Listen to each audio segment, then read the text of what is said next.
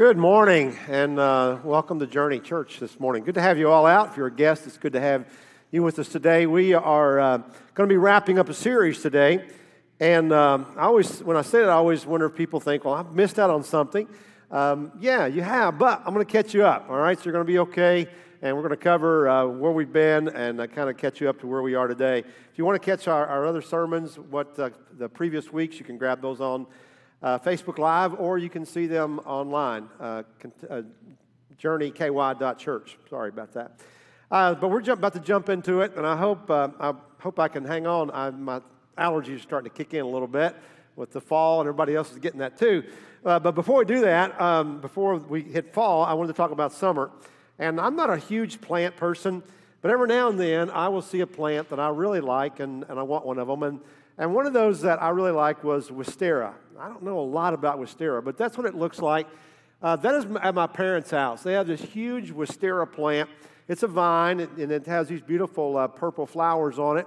So I wanted one of those, and so I got a sprout, kind of came up around the base of it, planted it out at our house, built a trellis for it because it does kind of grow up in vine.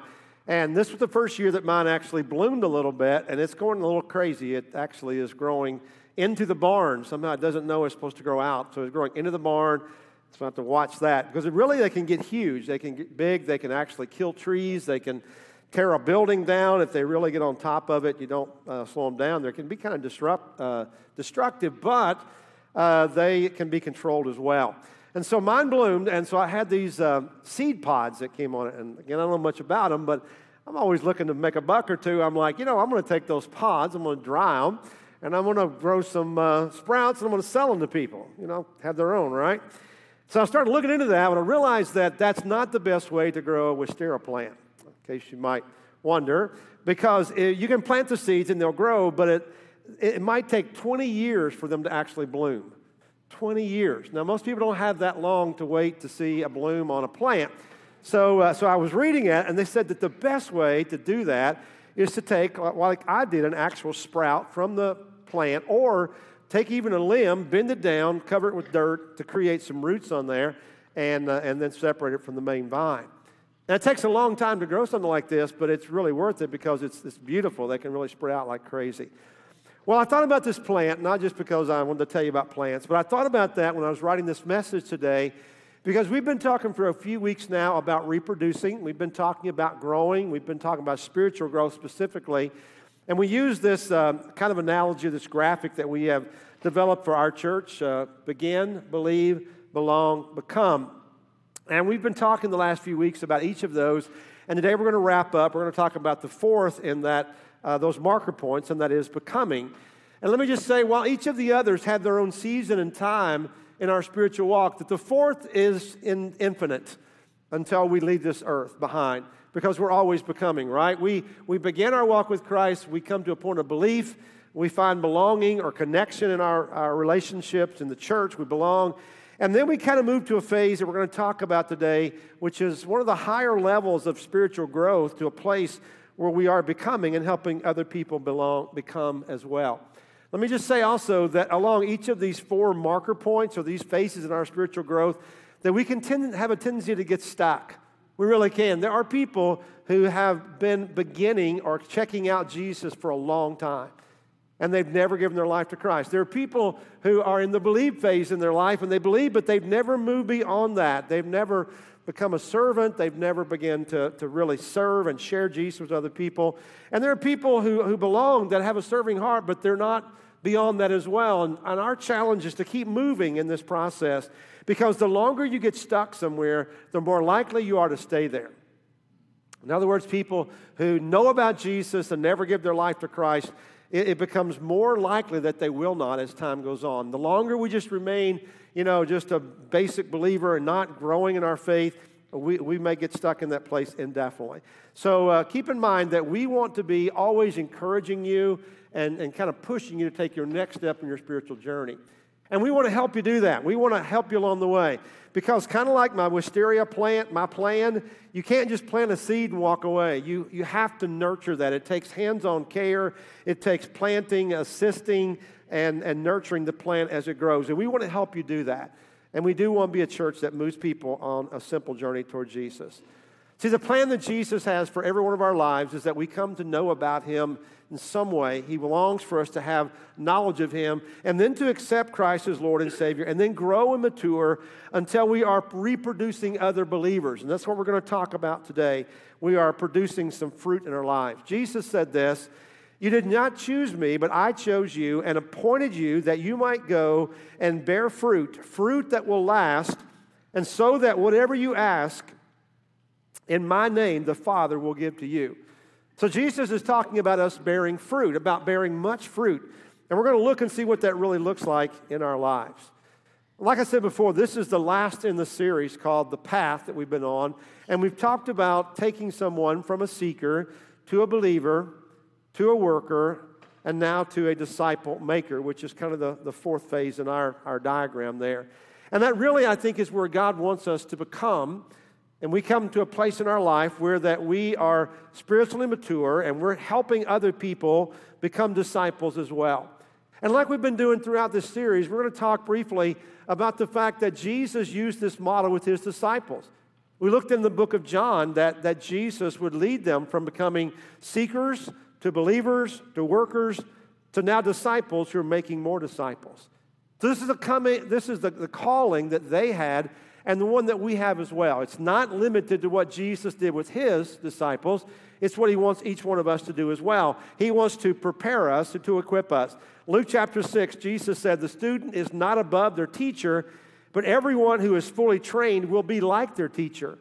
And the word trained here is the word that we might translate equipped. So we want to equip you. We want to help you, and we encourage you to equip yourself so that you will be fully trained and will become like your teacher, who is like Jesus, of course. See, Jesus' agenda was to come to our earth and to birth this movement of multiplying disciples. He wanted to make sure that this would be a movement that would continue on even after his leaving the earth, and he would leave that in capable hands. And to do that, he needed to have fully equipped disciples who understood that they were to make other disciples. And I'm sure that Jesus had that in mind whenever he chose the 12. You know, there were a lot of people that Jesus met that he did not call to come and be one of the 12 primary disciples. There were people, one that comes to my mind, I always think about Lazarus. Jesus loved Lazarus like a brother, very good friend, but we have no indication that he actually called Lazarus to be one of his primary disciples. We don't know why. But the ones he did call, he saw something in them that he knew that they would fall into his plan, his ministry plan, and then they would be the ones that would duplicate other people as well. And when they were seeking to find out who he was, Jesus invited them in the beginning phase to come and see. And then once they believed, he invited them to follow me. And then when they followed him, he invited them to actually go and become workers in the harvest, to be belonging to Christ. And then he challenged them to own the mission by pointing other people toward Jesus as well. You know, I've always heard that you weren't a successful parent until you had children who were successful parents.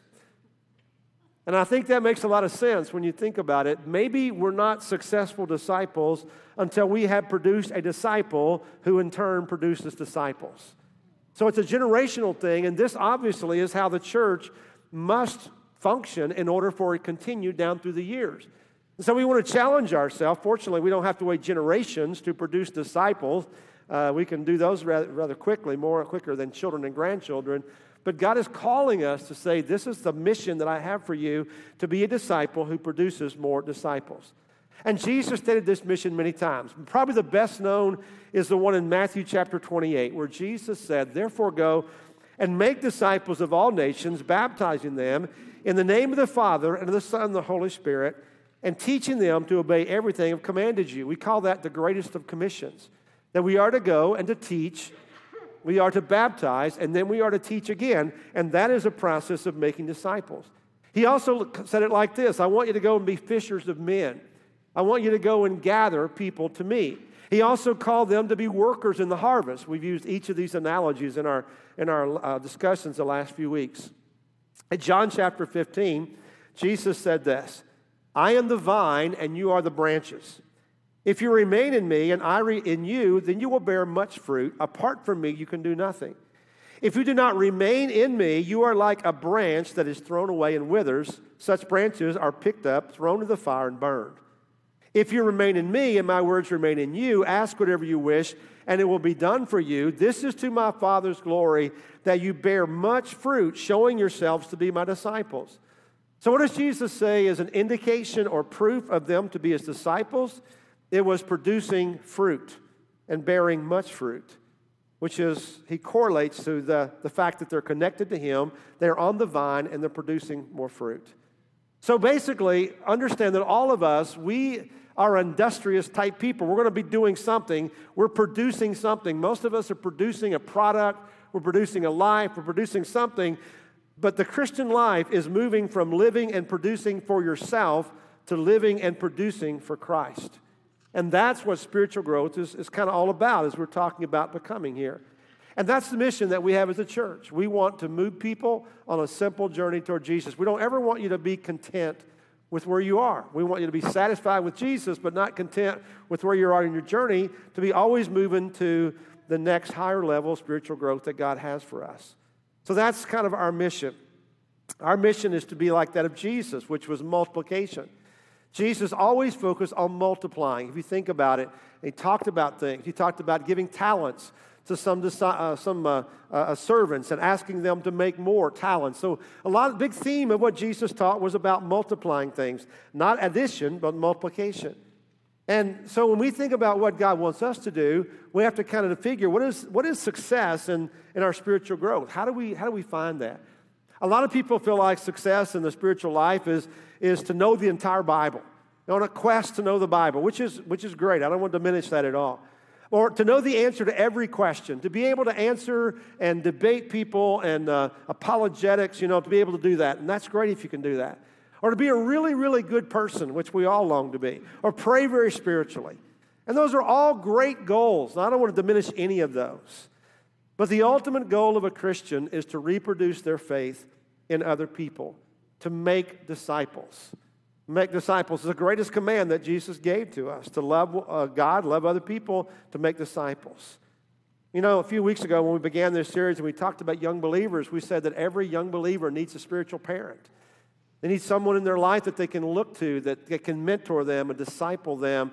And those people have to be older Christians in the church. They have to be people who have walked a little bit of time and have some wisdom to share with other people and are willing to do that. And I think that takes, on our part, those of us who are Christians, they have been for a while, it takes a willingness to do that. If you have children, the odds are pretty good that you spend some time thinking about when you would have kids, planning to start your family.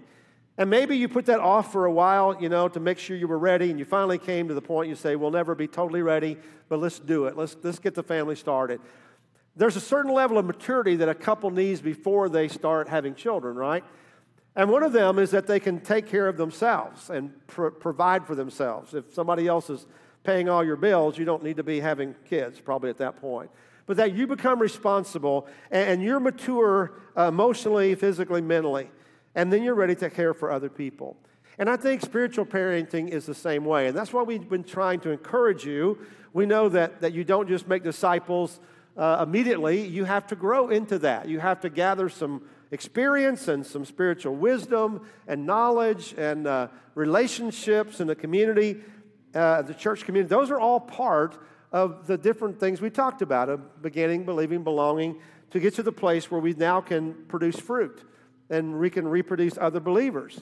Spiritual parenting is very similar to physical parenting. We need to prepare ourselves. We need to grow ourselves and come to a place, then we can reach out to other people who are lost, who need to be matured and discipled in Christ. And that's kind of what the belonging phase of our journey was about. We talked about that last week, connecting in the church community and serving and taking on the mission, working to accomplish the mission, raising our own family to know the Lord, and then ready to take on responsibility for other people who maybe don't have the influence in their life. But what I've discovered in most believers is that there's a great fear in this. What if I fail? What if I try and I'm not successful? What if I'm the one person that talks to them about Jesus and I turn them off and they never, come to church, they never give their life to Christ? There's a lot of risk in that. And I remember fearing a lot of that myself when I was younger, a minister. I would really get nervous. I think I've told you this before. I would get really nervous when I had a visit to go do, and I felt like it was all on me. I had to win this person. I had to answer their arguments. I had to convince them, persuade them to accept Christ. And then one day I realized, I need to be prepared, but it's not me. If I win them over with clever arguments, then, they may change their mind tomorrow. But it's the power of God. It's the Holy Spirit in people's lives. So when you think about it, all we're doing is we're just opening up people's lives to the influence of the Holy Spirit. And we have to be willing to do that. We've got to be available. We talked about a person who was available last week and responsive to what God calls them to do. And so God is calling us to do that. In our group the other night, we're talking about this very subject, discussing this series. And one of the guys in the group said, well, how do we get people to do that? How do we get people to step up and actually carry on the mission? And I said, that is a great question. If I knew, I would write a book, and sell tons of books. I don't know all the answer, but I do know this, that we need this vision cast to us. And that's what we've been trying to do for the last few weeks, is just cast this vision to challenge you, to urge you, to motivate you in some way to say, I want to start thinking this way. And encouragingly, I'm beginning to hear that. I'm beginning to hear people use this language, and people start thinking and asking themselves, Am I influencing people? Am I producing fruit? Where would I say I'm on this scale of my spiritual growth? And what marker point am I at? And what do I need to do next? I love to hear that, and we want to help you do that. We really do. Bottom line, there has to be a willingness on our part where God moves our heart to do that. And our motivation can't come from me bugging you or guilting you or anything else or bribing you. It comes from the grace and mercy that we've been shown by Christ. And we want to show that to others. In 1 Corinthians 5, it says, for Christ's love compels us, because we're convinced that one died for all, and therefore all died. And he died for all, that those who live should no longer live for themselves, but for him who died for them and was raised again. I believe at this point, maybe in the point of becoming, that we really begin to absorb the fact that now we are living for Christ. That our whole life is wrapped around this life that we're living for him. We no longer live for ourselves because the love of Christ has compelled us. And we're convinced that one died for all, and for us, and for everybody else. And we want them to know about that. As I look at the lives of these disciples and I see how they grew, when they came to near the end of Jesus' ministry, I think this is where they were. They were sold out. They were willing to fight for him. Peter was ready to take a sword and tear into the soldiers, and they were willing to lay down their lives for him. They had moments of struggle, but bottom line, every one of them died for their faith eventually. They were sold out to follow Jesus and to tell other people about him as well. The more we know about Christ, the more we come to know him and love him and appreciate him, and the more we should want other people to know him as well. I think that's what we see. We see in the book of John, just through this study, that as Jesus called them, the transformation in their lives, to come and see and follow him, fishers of men, bear much fruit, they began to respond to that. And they became a team and a community that reflected Jesus' love. Now, how do you think Jesus felt toward them? I think Jesus was frustrated at times, but overall he was pleased with their progress. How do we know that? Because he makes an amazing statement in John chapter 15. Here's what he says, I no longer call you servants, because a servant does not know his master's business. Instead, I've called you friends, for everything that I learned from my Father I have made known to you. You did not choose me, but I chose you and appointed you so that you might go and bear fruit. Fruit that will last, so that whatever you ask in my name, the Father will give you. Isn't that amazing that Jesus said, no longer are we just master and servants? No longer am I just the rabbi and you're the disciples behind me, but now you are beside me. I almost get this mental picture that Jesus said, guys, you don't have to walk back here anymore. Walk with me. And they walked side by side. Because I think that's what it began to feel like. And Jesus began to entrust them with the message. And I think, guys, that's how we need to think about it as well. Walking with Jesus. Walking, sure, continuing to follow him and build our faith, but understand that we're part of this, that now we're not just servants, we're friends. We're friends of God. Friends have special privileges, don't they? Friends go way beyond servanthood or employment. It is a lot deeper than that. Friends are free to call on each other anytime and ask for anything. That's what friends do. Friends can share their deepest secrets and trust other people to keep them and know, hey, we are good. We don't have to talk all the time, but we're good. We're good. Now, I have some really good friends, and many of you folks out here today I would call very good friends of mine. I hope I'm a friend to you as well. I got to say, my best friend on this earth is sitting right here is Lori, but my true best friend is Jesus. And I always wanted to be that way. You know, he is my best friend. I don't want to start a day without touching base with him and talking to him and hearing from him. I want to have contact every day. I want to spend time with him. I want to be in his presence. I want to find his will for my life. I want to be so close that I just innately feel that and sense that through his spirit. I don't have to try to impress him because he already knows the truth, all right? He knows better than I do, and I don't need to try to, fool him about who I am. He knows that, but he loves me anyway. He forgives me when I mess up. He gave his life for me. I've committed my life to follow him. We understand that. And I want you to know that you can have that as well, that same friendship. Has nothing to do with me being a minister or having been a Christian all my life. It's available to every one of us. He loves us. He loves everyone. But I believe that those who are followers, those who are on mission with him, those who are spiritually mature, that he sees as his friends. It's kind of how he designated the disciples who had spent all this time with him. And I want to be a friend of God. And I want to spend my life helping other people find that friendship as well. And the more we grow, the Bible says, to whom much has been given, much is expected. And all of us, those of us who've been Christians, and I'll speak to us for a minute, we have been given much. But from that much, we are expected to do more and more and to serve him and share that friendship with others. You know, have you ever had a friend, maybe you had this happen sometime, but you've had a friend and you introduce that friend to another friend, and lo and behold, they become better friends than you were with them? You ever had have somewhere you're like, yeah, that hurts, doesn't it? It kind of hurts your heart a little bit. You're a little bit envious. That's not going to happen with Jesus, all right? Let me just assure you that Jesus has the ability to love and be a friend to everyone equally. And sharing Jesus with someone else does not diminish your friendship with him. John the Baptist, I think of so often, that he had these guys that were his friends, his followers. But when he saw Jesus, he just said, you go follow that guy. I must decrease. Jesus must increase. But the great thing is we don't have to diminish our relationship with Jesus, our friendship, when we invite others. In fact, the thing that makes us friends and co-workers with Christ is when we are on mission with him and we're making disciples. It's the highest calling that God gives to us. It's what we are when we are becoming. And that's why all of us need to be challenged to take that step, that next step on our journey.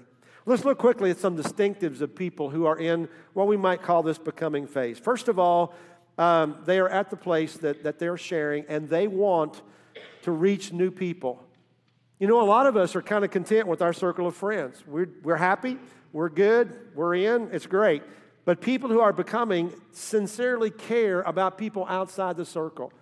And they are taking an initiative to develop relationships. Sometimes even doing something intentional like joining a group or a club or organization in order to create new friends. That's how people who are becoming, they are widening their circle. Secondly, they introduce them to Christ. It's not just finding new friends, it is intentionally saying, I want to introduce them to Jesus. So if you see what's happening, they're actually helping people begin this cycle of spiritual growth. They're beginning by moving people into an awareness of Christ. They are helping them to believe because they're sharing Christ with them. Thirdly, they disciple and equip them as workers. So they're helping them belong. And remember, the people who are belongers, they're workers, they're in the kingdom, they're servants. And so many times they will invite other people to join them in service and connect them with other believers. You know, Eric was up here earlier, and we're so blessed to have a guy like Eric working with our kids. We really are. And he's a great leader of people as well. But he was talking about, always needing workers and people who would take the next step. Do you know who the best recruiters are for a ministry? It's the people in the ministry. It's the workers that are already there. The best recruiters for Journey Kids will be people who are working in Journey Kids because they have a love for it, a passion, and they invite other people to come and join them. The best recruiters for first impressions are the smiling faces that stand out there and invite other people in. Those are the best recruiters, and they invite other people into the circle and help them belong as well. And then fourthly, they launch them into new ministry and disciple-making processes. They understand that their job is to help mature them and develop another person's own ministry. Help them do that. Help them become as well. And you know what? That's got to be intentional, and it has to be understood it's hard work. And it's going to be messy in the whole deal. You know, working for Jesus is not always clean and easy. New babies are going to have dirty diapers. They're cute on the outside, but they have stinky problems inside, right? All of us do. Sin has to be confronted, patiently dealt with. There are people that you're going to talk about Jesus, are going to have no interest at all. You cannot get discouraged. There are people that are coming to know Christ, but you got to deal with their sin, and you got to patiently help them walk through it. There are going to be some people who count the cost and decide it's not worth following Jesus. There are going to be others who do follow Jesus, and they're going to fall away at some point. There are going to be people who get contented and comfortable where they are, and they will not move any further in their journey. But we cannot get discouraged. What is it that allows us to remain faithful for years and years and years is we do not get discouraged even when we see people who are not willing to take their next step on the journey. Amen. One of my good friends, I think he's in this service somewhere, Robert Brock. Robert, are you in here? He must be. We've been in the first. We're getting ready to sing. Robert said this, and I love it. He said, some get on the bus and some get off the bus, but we have to keep the bus rolling. And I want to tell you, if you're going to have long-term impact for Jesus, you got to think that way. It breaks our heart when people refuse to get on the gospel bus on the journey, and it breaks our heart when people get off. But we have to keep moving because we're doing this for Jesus. It's bigger than us. Bigger than my ego. It's bigger than my ministry. It's bigger than this church. It's all about Jesus. And we have to keep that in mind, and we have to have a picture to say, I'm part of that. What am I doing to influence people for Jesus? Let me tell you, I believe that disciple making is the most dangerous work of a Christian. I think it's the one that Satan hates the worst. Satan doesn't mind if we stay busy with church activities.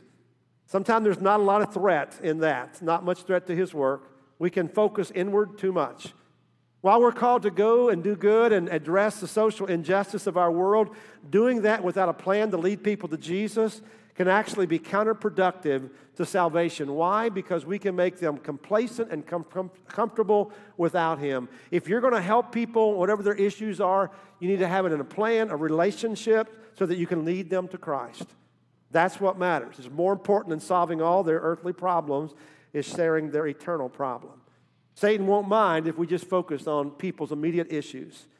Satan isn't threatened whenever we focus inwardly on the church made up of believers who are in Christ.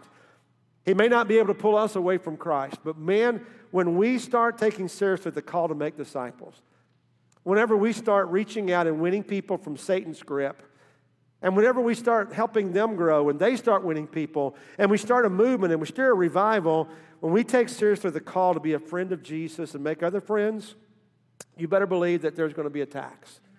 The Satan's going to attack us with discouragement, with disillusionment, with all sorts of personal attacks and challenges, but we must not back down. Amen. We must be spiritually mature enough to recognize it for what it is and keep on keeping on. Yes. We have to have that courage. We've got to be able to do it, to be faithful. And I believe that this is truly what Jesus said when he talked about bearing fruit and what we're being called to do as disciple makers. That's really what I want my life to be about. That's what I want to be remembered for and known for because it's the only thing that will last. Did you notice that Jesus said, I want you to produce fruit that will last? Fruit that will last. You know, I may accomplish some great and important things on this earth, or maybe not. But the only thing that's going to ultimately matter is how many people did I move toward Jesus. That really is all that's matter. That's the only fruit that's going to last. Same thing is true. You may have a ton of things and lots of money, but the moment you die, suddenly there's nothing you're taking with you except the people that you've influenced. Souls are the only thing that will go to heaven. Everything else will be left behind. So the mature Christian's life is a constant state of becoming what God wants us to be, never stop growing ourselves and maturing, but also asking ourselves, who am I influencing? Who am I pouring into? Who am I mentoring? Who am I encouraging? Who am I sharing Jesus with? And every one of us need to examine our lives to see if we are doing that, if we're intentionally making disciples and investing in the lives of others. To see if there might be something in our life that is good that we need to prune out. You know, some of you are sitting there going, man, that sounds great, Randy. If I had time to do that, I'd be all about it. And let me say this, you will never have time. You will never have extra time. I don't have extra time stacked up trying to find something to do with it. But you have the time to do it if it becomes a priority. Because there's something else in your life that's probably good, maybe bad, but maybe even good that you need to prune out so you can focus on the best things. You can't do everything in life, so you need to do what you know is really going to matter. And when we do experience success, we need to make sure that God gets all the glory and that Christ is lifted up. Amen. So this is the journey that we invite you on. To begin, to believe, to belong, become. And let me just also mention that with the last three of these waypoints that we talked about, we've assigned one of our three core values. With the waypoint of believing, we said it's important to connect. When you have accepted Christ, you have to connect not only to Christ, but to His church. The waypoint of belonging is the value is of growing, that we are called to grow in our spiritual life. This is the time that we are to grow and really dig in. And then this third waypoint, or the fourth waypoint of becoming, is sharing. We share Christ. What does it mean to share? It means seeking the lost, building the believer, equipping the worker. Sounds like another series that you might hear down the road somewhere. But real quick, we'll move on. What does it mean to share, to seek, to build, to equip? Evangelism and discipleship. Which do? We do both. We focus on both of them. What does your journey look like as a believer? You seek to find out who Jesus is, number one. You give your life to Christ, and then you begin this lifetime of serving and working and growing in Him.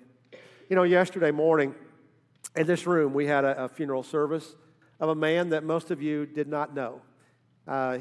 Jim Prout was with us. This is Dan's dad. He was with us for just a couple of months, and one of them he spent in the hospital or more. He was there a lot. But Jim was a good man, and he loved the Lord. And, you know, sometimes you don't know someone until you hear their funeral service, and I guess that's kind of how it was with Jim. I met him a few times. We talked several times. But Jim was a man who loved the Lord, and he loved people, and loved connecting people with the Lord. And I was so impacted by one of those men, and these people are all over the world at some point because Jim had a big ministry in discipling cadets in the Coast Guard Academy, is where he did his work in ministry for many years. But one of these guys stood up and talked about what it meant to be mentored and discipled by Jim Prout, and how it impacted his life and changed the trajectory of his life. And his wife talked about the kind of husband he had become because of Jim and Jerry's influence on his life. And it just really struck me to say, you know what? Jim was doing what we've been talking about for weeks now. He was a disciple who was making disciples. And we as a church were robbed from some of that because Jim wanted to do that more. His intention was to do more. But God called him home. And so now it's our responsibility that we carry on the work in ministry. So let me challenge you to ask yourself, who am I impacting for Jesus, and what fruit am I producing that will last? That's my challenge to you. We're going to wrap up our time together by going to a time of communion as we spend some time and focus on Jesus and what He did for us. You know, Jesus became our Savior. He was always our Savior, but the moment He gave His life, He gave His life so that it would atone for our sin and we could be forgiven. And it was upon that cross that He became the sacrifice for our sin. And we're going to remember that in a moment. If you're a believer, we invite you to come and share with us. Our tradition is we come up the side aisles and then circle back into your seat. But just take a few moments to reflect on Jesus' love for us and His sacrifice on the cross. This will be a time that we reflect together. If you prefer not to come forward, you can just remain in your seat, and one of our deacons will serve you in the back. Let's pray together. Heavenly Father, we thank You for this day. God, thank You for loving us. It is Your grace, Your amazing grace, and Your love that compels us. to serve you and to give our lives to you. And then, Lord, to be willing to invest in the lives of others. Lord, thank you so much that Jesus was willing to do that. He modeled this entire process. God, he poured his life out so that we might have life. Lord, I ask that as we take the cup, the bread and the cup of juice, that, Lord, you would remind us of these things, and God, you would draw us to yourself. I pray these things in Christ's name. Amen.